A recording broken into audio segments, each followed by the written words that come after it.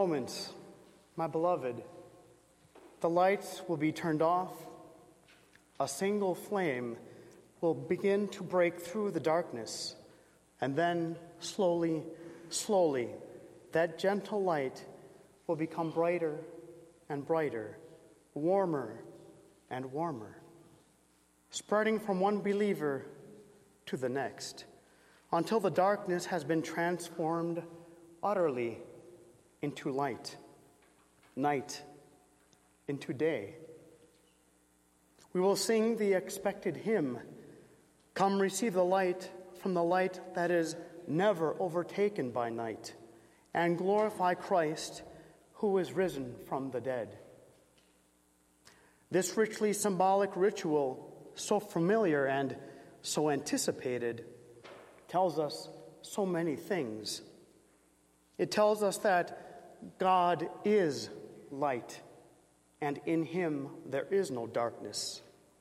It tells us that light dispels and conquers, overcomes the darkness.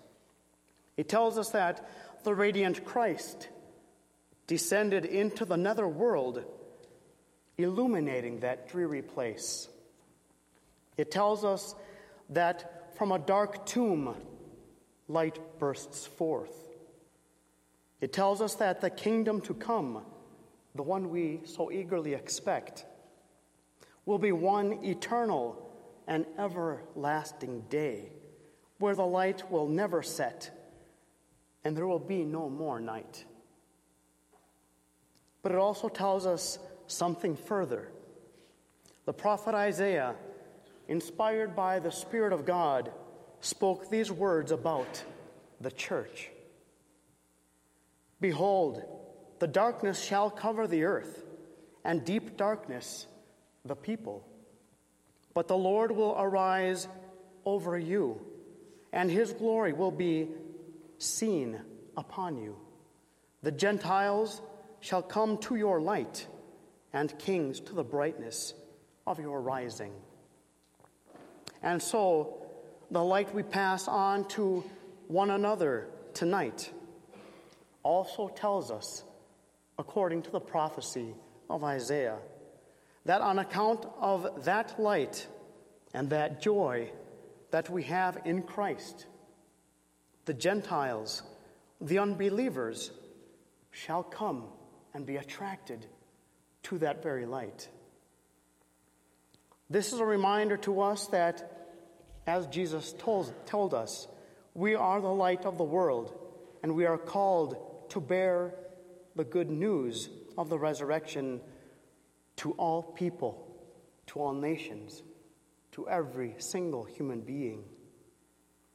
The spreading light of this Paschal Vigil tonight represents the message of Christ risen from the dead, of which message every single one of us is a bearer.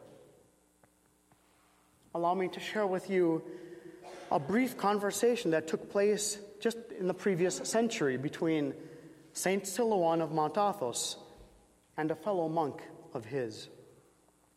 The monk declared to Father Silouan, "God will punish all atheists. They will burn in everlasting fire." Obviously upset, Elder Silouan said to him, "Tell me, supposing you went to paradise, and there you looked down and saw somebody burning in hellfire, would you feel happy?" "It can't be helped. It would be their own fault," responded the monk. Saint Silouan answered him with a sorrowful countenance. Love could not bear that. Love could not bear that, my brothers and sisters, and love cannot bear the thought of anyone not knowing Christ and his inexpressible gift of salvation and eternal life.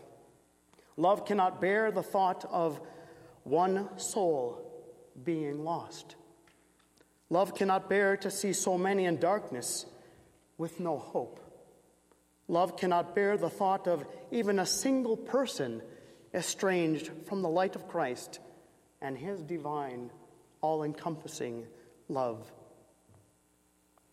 Isaiah said that although darkness, gloom, and hopelessness might cover the entire earth, nevertheless, the resurrected Christ will shine his glory on his church and its people, so that the Gentiles shall come to that light. Shine, shine, O New Jerusalem, for the glory of the Lord has risen upon you. Let us shine then, brethren. Let us radiate and spread the joy of the message of immortality and everlasting life in God's kingdom. Let us receive the light of Christ and take it beyond these walls.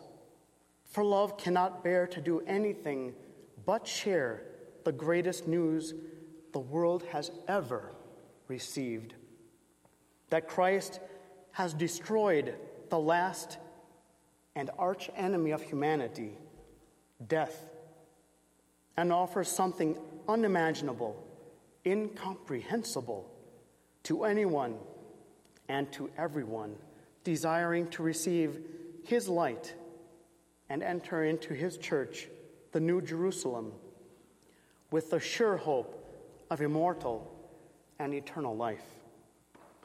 To our victorious Christ, the conqueror of death, be the power, the glory, and the worship forever to the ages of ages.